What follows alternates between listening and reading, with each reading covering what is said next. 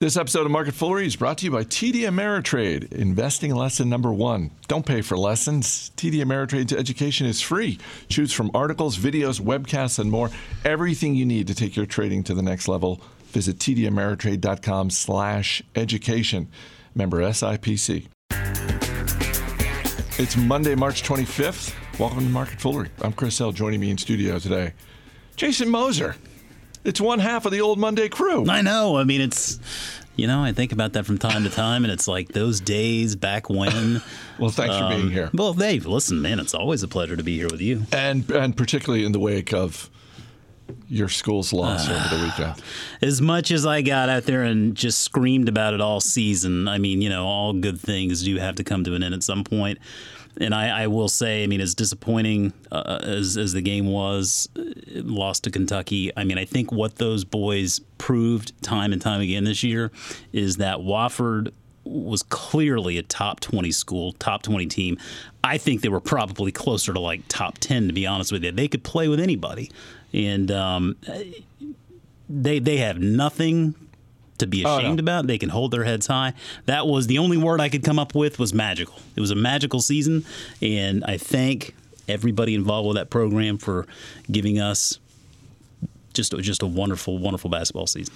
Speaking of magic, we're going to talk about unicorns. We're going to get to the Apple event. We're going to get to the global war on cash, but we're going to start with unicorns. Let's start with Uber, which is making headlines today. Uber is buying Careem Networks, which is a ride-sharing business based in Dubai, for just over $3 billion. This is one of those things where it hasn't been finalized, but there are all kinds of reports out there. Uber's getting ready to go public in a few weeks, and they're just looking to apparently lock up as much of the global market as they can. Beef up before they got to get out there and really make everything public. And I think it makes sense for Uber to knock this out pre-IPO so they can avoid. I mean, what they want to do is avoid some of the skepticism or the questioning. They're really looking at things under a microscope that we would probably do more of if this deal were announced post-IPO. But yeah, I mean, we've got Lyft getting ready to go public, Uber going to be shortly after. Really, this market today is all about getting your network as big as it can possibly be. And then ultimately, I think down the road, figuring out all of the different ways that you can leverage that network, because it's more than just ride sharing now. I mean, it's ride sharing. Obviously, there is food delivery. There's going to be something in regard to package delivery. You have to believe that'll become a bit more permanent. Self-driving cars are just down the road here, apparently. So I think really it is getting out there, becoming as big and global as you can, and then figuring out all of the different ways you can leverage that big network. You mentioned Lyft, and Lyft is going public this Friday. They're looking at...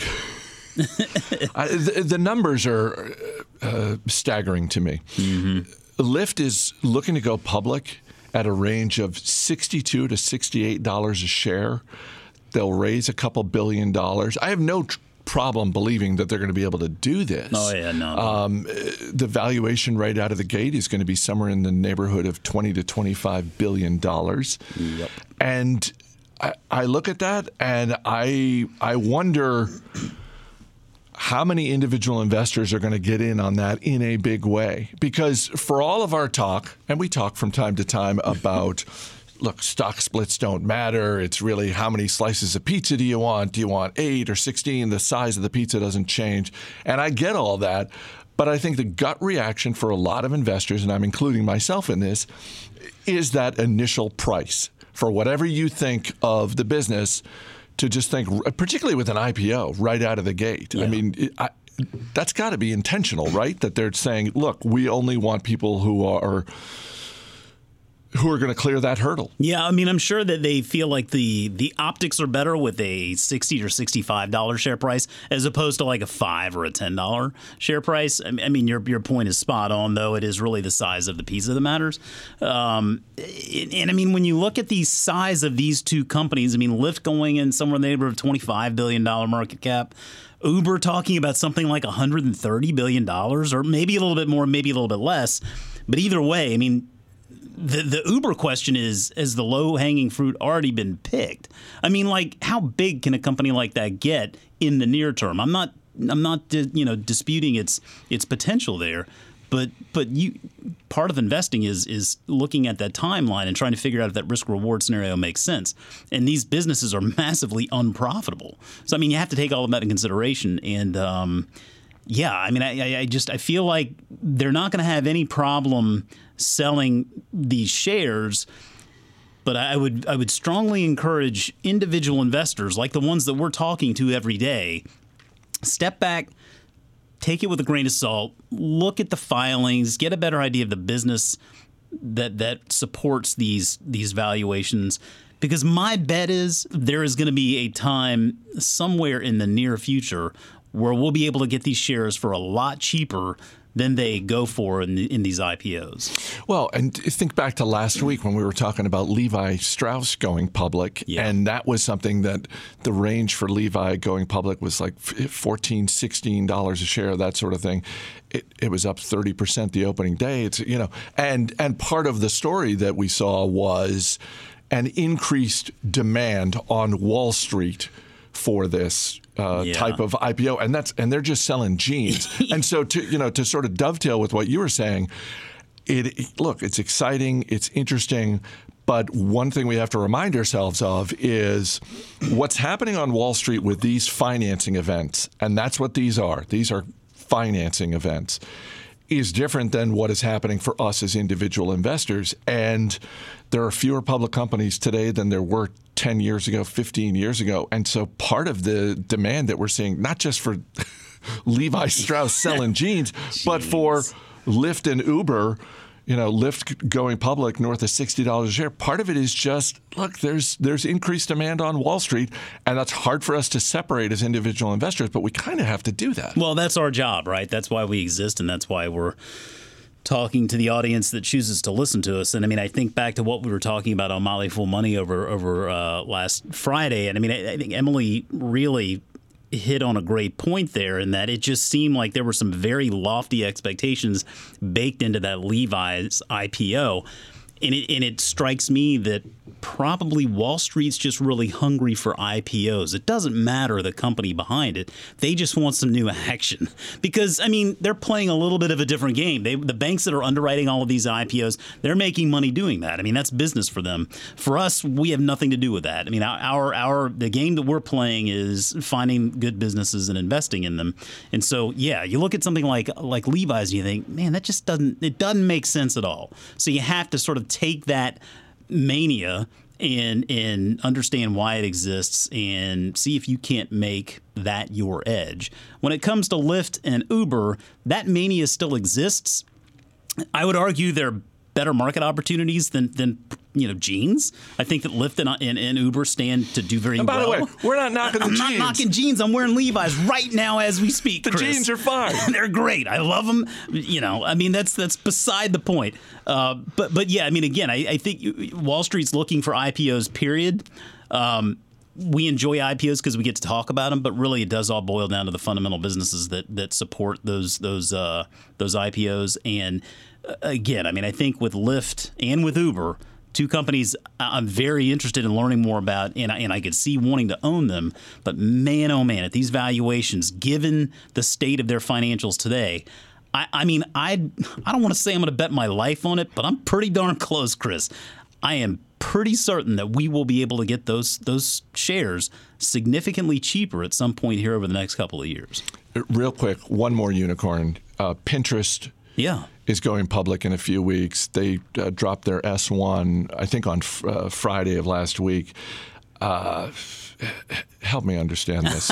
What is, you seem more skeptical. Well, so it's an ad business, right? I mean, they took in about $750 million in revenue last year. It looks like the bulk of that is brands sort of promoting their brands, paying Pinterest to promote their brands on the platform. And look, yes, I'm skeptical. Pinterest appears to be closer to profitability than Uber and Lyft. Sure. Yeah, I mean, I think that was probably the pleasant surprise from this S1 is getting a better understanding of the underlying business, and it's actually not a bad one.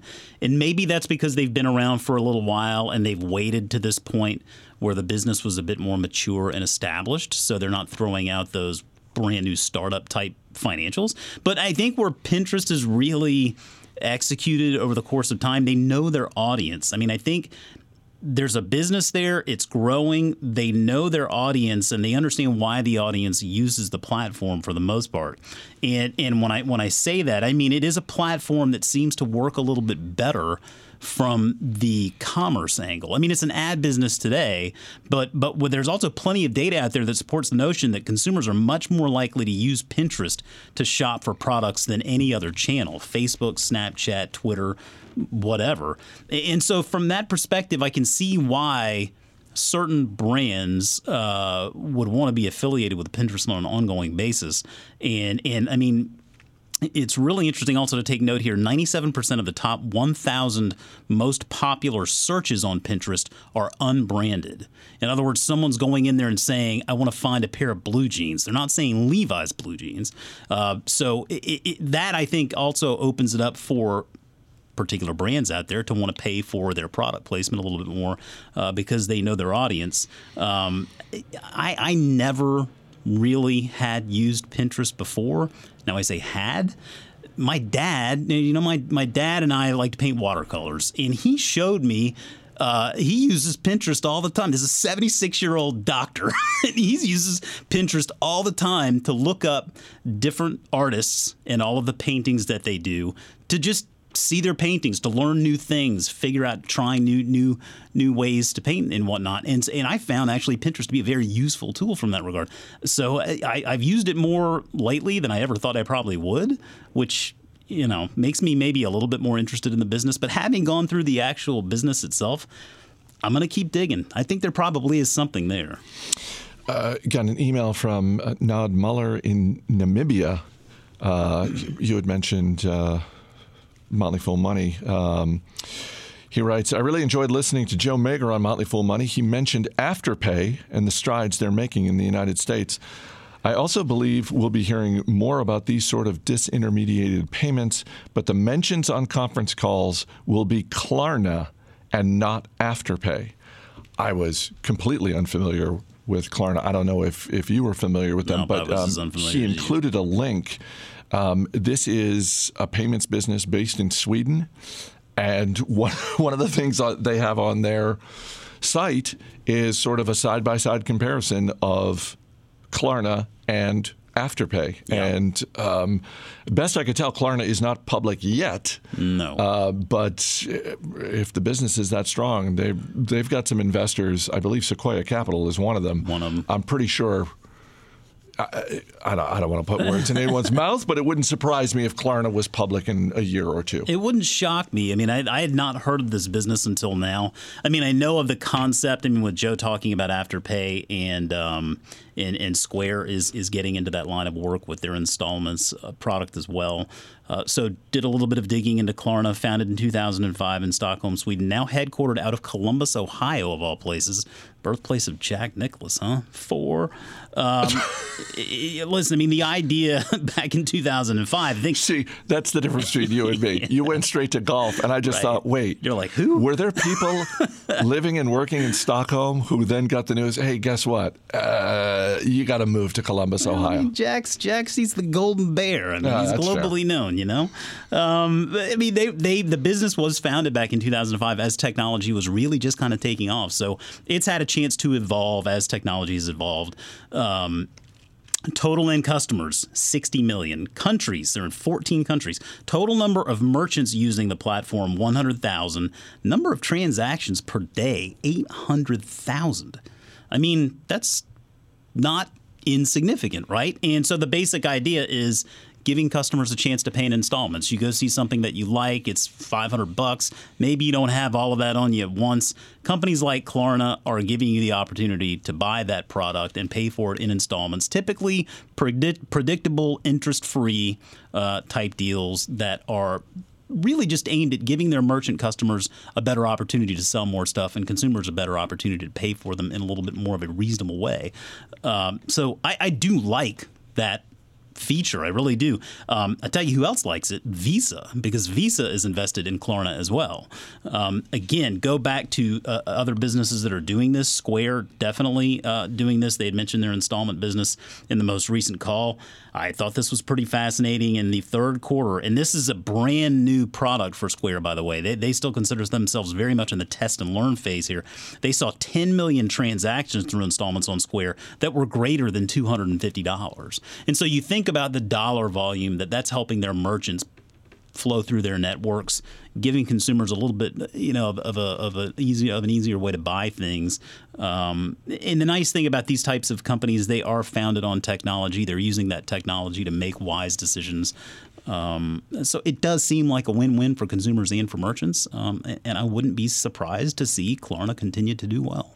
Well, and Afterpay is a public company. I think the market cap's around $4.5 billion. It'll be interesting to see, particularly with Visa as one of the investors, if Klarna ends up going public, or if, in the same way that, PayPal snapped up Zoom, that, Visa decides to make a Godfather offer to Klarna and just bring them completely in-house. And based on these numbers, that wouldn't shock me at all. We've talked about how MasterCard and Visa are trying to figure out every little way they can add a little incremental value to their networks because they're so big now. I mean, they're kind of like Buffett in that they're having a hard time finding the meaningful acquisition, but you can still win by making a lot of good small acquisitions. And while Klarna might be a small one, it would plug into a very big network with Visa. So it wouldn't shock me at all to see that happen.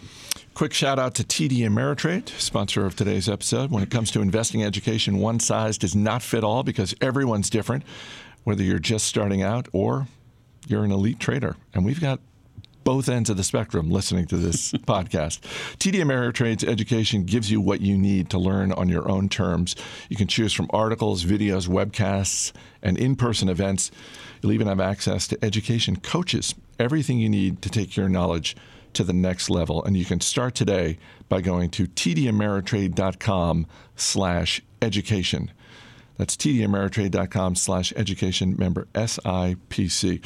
So in about an hour from now, Apple's going to have their event, making this the, the 20th event in a row that Apple has had that they did not extend an invitation to us. That's fine. We're not bitter. Thanks a lot, guys.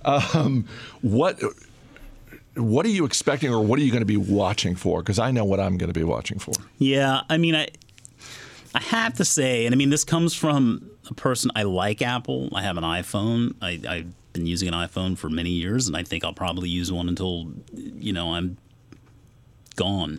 But I am very prepared to be extremely underwhelmed by this event today. And I'm really not saying that to be rude or critical, because primarily it seems like this event is going to be focused around a TV offering. And when I think about that, and I think about ways that they might be able to get in there and change up the TV space at this point or disrupt the TV space, it's very difficult for me to understand what the value proposition they can offer could possibly be. I mean, if you're talking about original programming, who cares? I mean, like, you got so many companies out there doing that now that are good at it. And I mean, Apple is just getting started with this. Just because they're Apple and they have money doesn't mean it's going to be good, right? It's like Netflix. Just because they have all that data doesn't mean they can automatically just make good content. I mean, good content is difficult to make. That's what makes it special. So you can spend all you want. I mean, they're projected to hit $4 billion in content spend by 2022. You know what I call that? I call that a start. Because when you're going up against Netflix and Amazon, for one, I mean, those companies are spending a lot more already today. By 2022, that will have compounded significantly. And I just don't see... I don't see money being the only hurdle when it comes to content. Whether they're bundling or unbundling, I don't know what they think they can offer that isn't already out there today. Remember, they did have a TV app a while back, too, and it was something where they thought you could just have all of your stuff in one place. And I appreciate that. But you know what? I mean, all you have to do is just you start a button on your iPhone and you can put all of your streaming apps into that one button, and so you've got all your things in one place. So I mean, that's kind of already done. So I just don't understand what the value proposition is that they're going to offer here.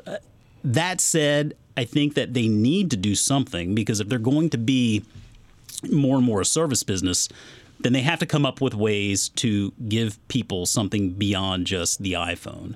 And I think that between streaming video and music and the potential revamp to this news service, which, I mean, I think everybody has their own way of getting their news, and some people use Apple News and most people probably won't. They're going to, whereas the iPhone has given them a lot of money from one product, they're going to have to figure out a way to get a little bit of money from a lot of different offerings now, between the services side of the business and these other little, hardware contributors like AirPods and the watch and whatnot. I've seen some reports around gaming, and it'll be interesting to see glad you brought that up. if they go something in that direction. I mean, to your point on the content, that's the thing I'm going to be watching specifically to see if we get some specific names above and beyond just sort of the amount that they're spending, because we've seen varying reports on that. But I think it would be noteworthy if Tim Cook brings out some high-profile, whether it's high-profile showrunners or it is an announcement about intellectual property. It's, we've bought the rights to blank, whatever that is. And it's, in that sense, it's not nearly the same, but it is at least, I would argue, in the ballpark as years ago when Hasbro made the deal with Disney, basically outbid Mattel for the Disney properties. And it's like, well, there's only one toy company going to get that deal, and Hasbro went big for it. And in the same way, Apple has the ability to lock up some high-profile IP, and we'll see what happens. Yeah, I think that's probably what that would give them the best bang for their buck if they did lock up some IP that's already somewhat proven. Trying to develop your own and then get a life behind it, really, it takes a lot of time and money, and it's still no given that you'll be able to pull it off. I'm glad you brought up the gaming part, because I mean, to put everything in context here, I mean, Google just came out with that big announcement regarding Stadia and its streaming gaming service. So I look at something like this, and I'm not saying short one stock and go long the other, but in our parlance, I'm saying I am long Google Stadia and short Apple video streaming. I'm much more excited about the potential with Google's gaming service than I probably will ever be regarding Apple's TV service. I just don't. Unless they just wow me, and that's totally possible. I'm not saying they can't. I just don't think they will.